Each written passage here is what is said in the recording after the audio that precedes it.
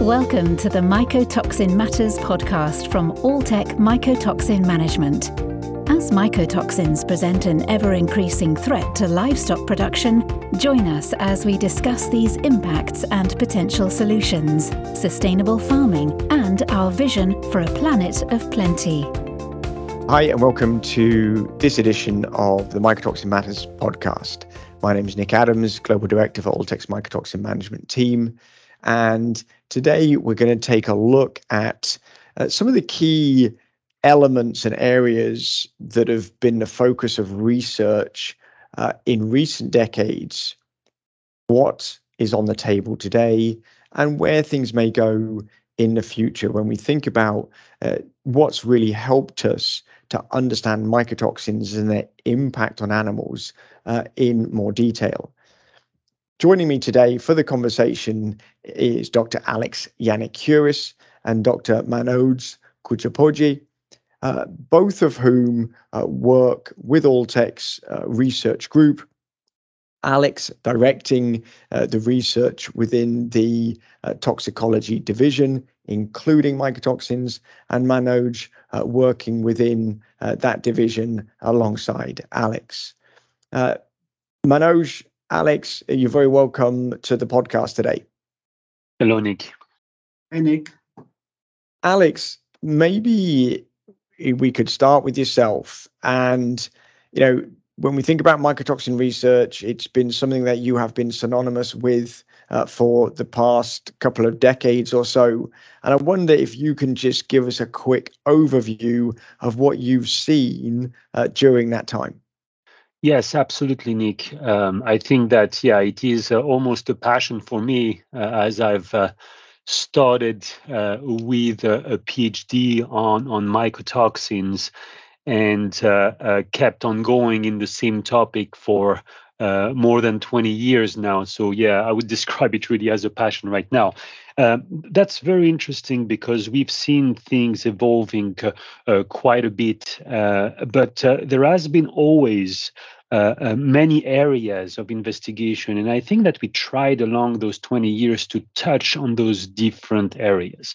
Will it be on the animal side that has been for years the core and the emphasis of our research, try to really understand the impact of mycotoxins on animal performances, but also within that in vivo work, starting to develop models within in order to better understand either what was the impact on the zootechnical, what are the consequences of those toxins on the zootechnical side, but also what is the trafficking, the distribution of those mycotoxins, and going more in depth into pharmacokinetics, ADME types of investigation in order, again, to understand that a little bit better and to investigate also appropriate mitigation types of solutions. These models were quite interesting, but they were also using some of the advancements that have been made in terms of in vitro, ex vivo models that were done along the years. And that's also an area that has been quite interesting in order to understand truly the mode of action of those mycotoxins, as well as to tag along those the mode of action of potential mitigation strategies. So to name a few, we have cell culture systems that have been used, which are quite interesting because you can actually increase your statistical output and kept the experiment quite small without having to go into very large animal experimentation. So it saves a bit in the use of the animals, and it really enables you to tackle a very precise type of mechanism. So we are still using this type of model, but I think that we're making them evolve a little bit into something that tries to be a little bit more realistic. And that's why also we focused our attention on ex vivo models, which means that we are either taking a tissue from a specific compartment of the animal and trying to subject it to toxins and try to also understand what we can do on the mitigation side. Finally, we also looked at computational types of approach, so things that are done in a computer in order to further screen the conformation of those mycotoxins and how well we can also interact with those particular toxins. So merging those different areas, merging also with the classical in vitro biochemical assays, we can start understanding better what mycotoxins are doing, but also starting to understand better and develop the models that are appropriate to investigate further their mitigations. Thanks, Alex. It's interesting you talk about some of those different approaches. Do you think that any of those approaches or sort of particular models within them stand out in terms of being key advancements, more important in allowing us to get to our level of understanding as it is today? Yeah, I mean, we cannot talk about those models if we hadn't seen a fantastic breakthrough in analytics. I mean, really the analytical side of things, being able to measure, to quantify those toxins, and especially mycotoxins, to be able to go into the quantification of hundreds of different types of mycotoxins has really been the key in order to really progress on those areas. I mean, it is valid for the in vitro side as much as it is valid for the in vivo side. Being able to do the proper quantification when you're performing, for example, a biochemical assay in order to evaluate binding properties of mitigation solutions to the toxins has been fundamental in our understanding and in our advancements in terms of being able to provide solutions that will be able to interact with that variety of mycotoxins that we are encountering.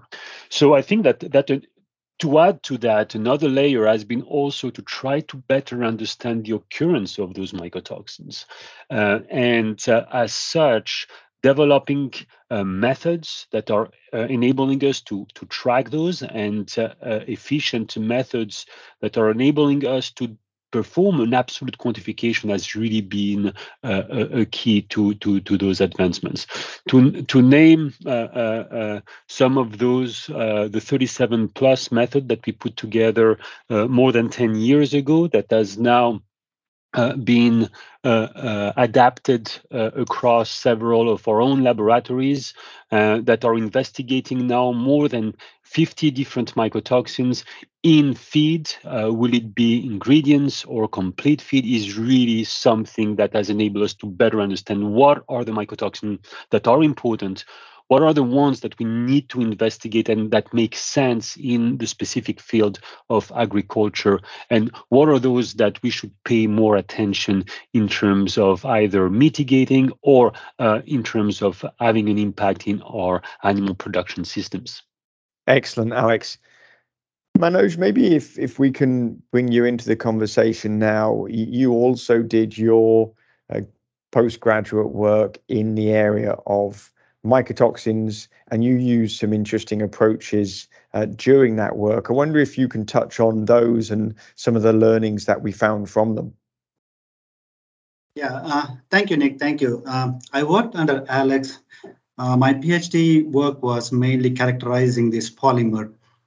Initially, the work was started, how does it work? We have the data, in vitro data, and we evaluate this product using the isotherms. Can we extend this approach and really see these effects at a different level? So in my PhD works, I looked at the different aspect of this polymer, looking at the polymer size, polymer functional groups, its morphology, surface area, or the surface, and the porous properties of those products. I used a light scattering instrument to determine the molecular size of those polymers, and the functional groups were determined by the FTIR. It's one of the fantastic instrument. FTIR stands for Fourier Transferred Infrared. What we get from this is the functional groups present, and that is available for interaction with different mycotoxins. So for the morphology of the product, we used tandem electron microscopy and scanning electron microscopy. We can really see at the minute level how the structure relate with the adsorption properties of those products. And even we used the nitrogen sorption porosity meter, where we can determine the porous in those products. And this really helped to convey the message that this product is something different from other products. And to extend that, we did some physiological implication of those in vitro studies using the myography. And this is one I was really interested in because we all know that ergot alkaloids are one of the mycotoxins that cause muscle contraction. So when we add the product in the diet, that we say that it reduces the bioavailability, we want to know, does it really does that? So when we add this ergot alkaloid to muscles, we saw that there is a muscle contraction, but in the presence of these products, the muscle contraction was dramatically reduced. And that we used for modeling to determine how much of product is required to reduce the adsorption, reduce the toxic property by 50%. It's a fantastic work in my PhD work, Nick. And interesting there, Manoj, how you use the different techniques, I suppose, to understand the challenge from lots of different angles to try and bring then the whole project together. Yeah, Nick. I think that's one of the best way to, even going before into the in vivo study, we are showing what it exactly does at ex vivo levels. Yeah, so using the different steps of the models and the research tools available to us before moving into those final studies with the animals. Alex, maybe then coming back to you, what do you see then might be some of the key areas of focus for the next 10 years? Yeah, that's an important question. I think that's we can go for a couple of hours on that particular one. I think that there are still some questions that we haven't been able to answer along the years. Some of those questions were there from the beginning. I remember during the early days of the World Mycotoxin Forum, I think that was the first or the second edition, we were still talking about finding specific biomarkers of mycotoxin, and we still don't have those biomarkers. So I think that there is more work to do on that side.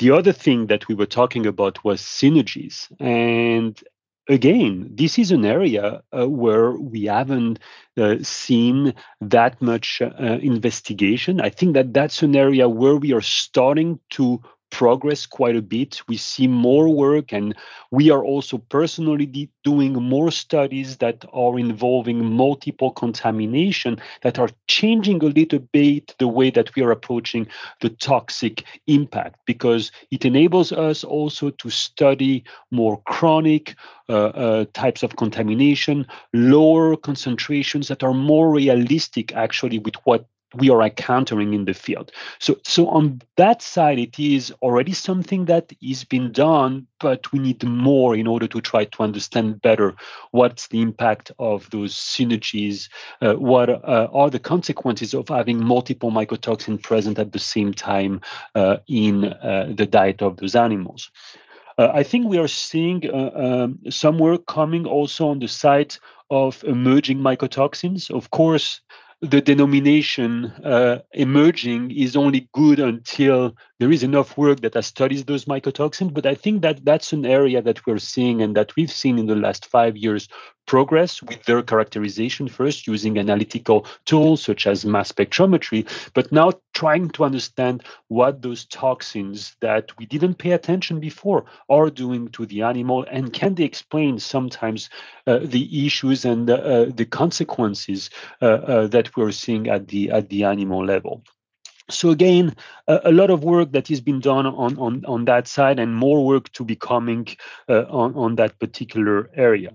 There is also, I think, if we're looking at some of the recent presentations that were done again at the World Mycotoxin Forum in Parma, we see also some old mycotoxins that are being revived. I mean, some of those can be part of metabolic pathways of toxins that we focused for years, such as aflatoxin, for example, and they can be present in quite relevant amounts, actually, and can also have an impact. And again, it goes back to studying also the interactions between those mycotoxins. So other areas that are of interest, of course, it's the big data side. I mean, we've generated not only Alltech, but the scientific community at large, and also the industry, a huge amount of data that is really helping us in understanding better the occurrence of mycotoxin. I think the next step is really to use this type of data into machine learning system in order to be able to start forecasting actually the mycotoxin occurrence, which will enable us to be a little bit more in advance in order to try to find appropriate mitigation and appropriate solutions, and not just being retroactively trying to cope with the consequences of those contaminations. Another area that I see that is coming also is the area of course, sustainability. We need to talk about the impact of mycotoxins on the animal production system, and indirectly what those mycotoxins are doing in terms of the performances and the impact of those animal production will ultimately have consequences on carbon emission, on methane emission, etc., etc.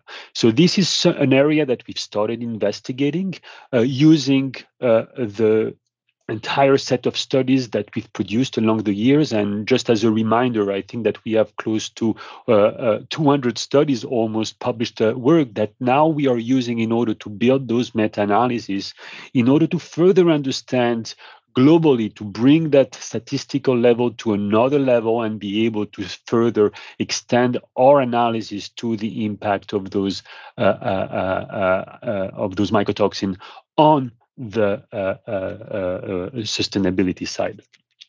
Finally, I think that if we have done also quite a bit of work on those areas, if we've seen quite a number of investigations there happening, there is also quite a number of omics approaches that are being used now that are enabling us to further understand that mode of action of mycotoxins and in turn mode of action of mitigation strategies. To name a few, genomics, nutrigenomics, metabolomics, proteomics, and evaluating also the environmental impact, the exposome, as have been keywords in the last few years for the next step of investigations that are being conducted.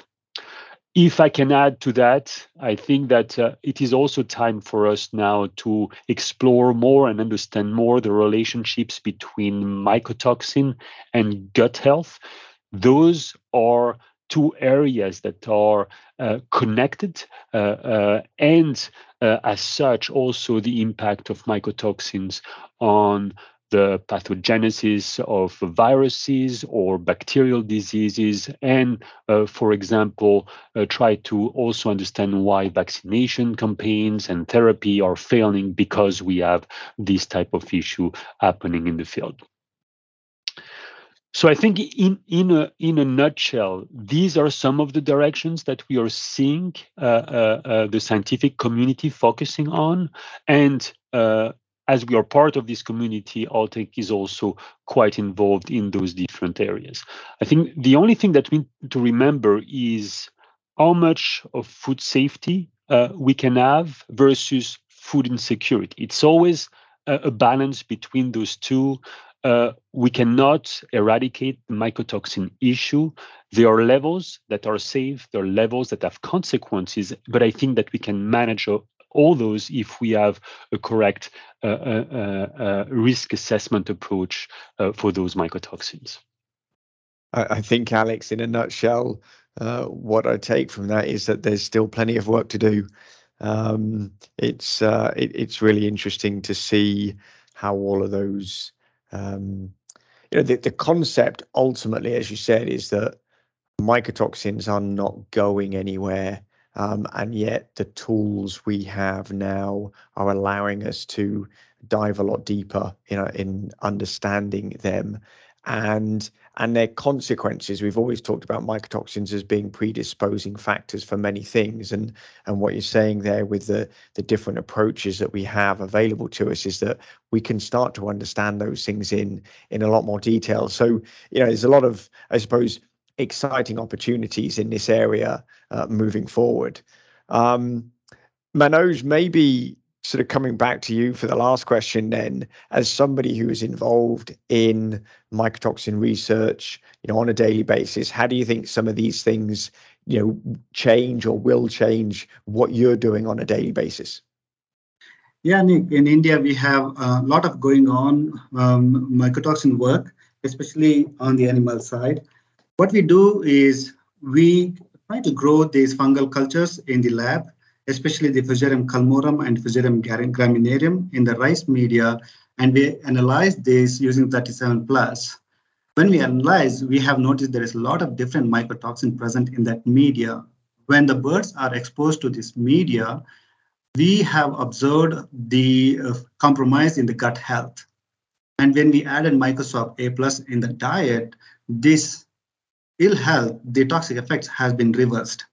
When the diet was supplemented with E-Celvor, the inclusion of 0.2 kg per ton supported the animal health, which is indicated by the integrity of the mucosal morphology in the small intestine. It also supported greater goblet cell concentration. It improved the liver function and also increased the butyrate level in the hindgut, supporting the better productivity. In addition, when diet fortified with the additional bioactive compounds, additional compositional nutritional attributes, some plasma parameters and gut physiology was also improved. Actually, we are working on strategic formulation of E-Celvor extract that could be applied to the diet of broiler chicken to optimize the performance when the birds are exposed to naturally occurring contaminated Fusarium mycotoxin challenge. Manoj, thanks for that. It's interesting to see then how you're building on some of those models. Alex, Manoj, really appreciate your time today. There's a lot of, I think, useful information there as we've sort of taken that journey through the past, the present, and a little look into the future when it comes to mycotoxin research. And clearly, we're really probably only at the tip of the iceberg as we get to understand more about the different types of mycotoxins that we're seeing because of the breakthroughs in analysis. Now it opens up that door about saying, well, okay, how do we now understand the impacts of all these different mycotoxins? So really appreciate your time and hope to have you back on Mycotoxin Matters in the future. Thank you, Nick. Well, thank you, Nick. We hope you enjoyed listening today and look forward to you joining us next time on the Mycotoxin Matters podcast. For more information on the topics discussed, please visit knowmycotoxins.com. That's KNOW mycotoxins.com.